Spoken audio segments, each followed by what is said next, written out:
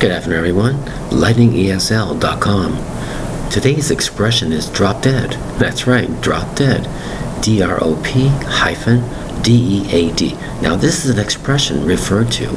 You're seeing a sight, let's say a beautiful woman. You can't believe what you're seeing. You might say, she is drop dead gorgeous. Or you might see a man. You can't believe how handsome that person is.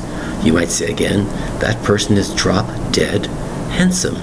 It is two words, not one, two words with a hyphen in between, spelled DROP-DEAD, drop dead, hyphen. Don't forget that. The hyphen's in between the two words. It is not one single word. It's drop dead gorgeous, drop dead handsome. You can't believe what you're looking at. You just stand there in awe. Stand there like you're tranquilized. You can't believe what you're looking at. It's never happened before. It's a drop dead type of sight. It's mind-blowing. You can't believe what you're looking at. That's why the expression is drop dead. You're not going to die. You're not going to drop over. It's just you're standing in your tracks. You can't move. You can't believe what you're looking at. The expression is drop dead.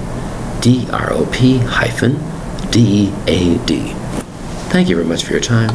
Bye-bye.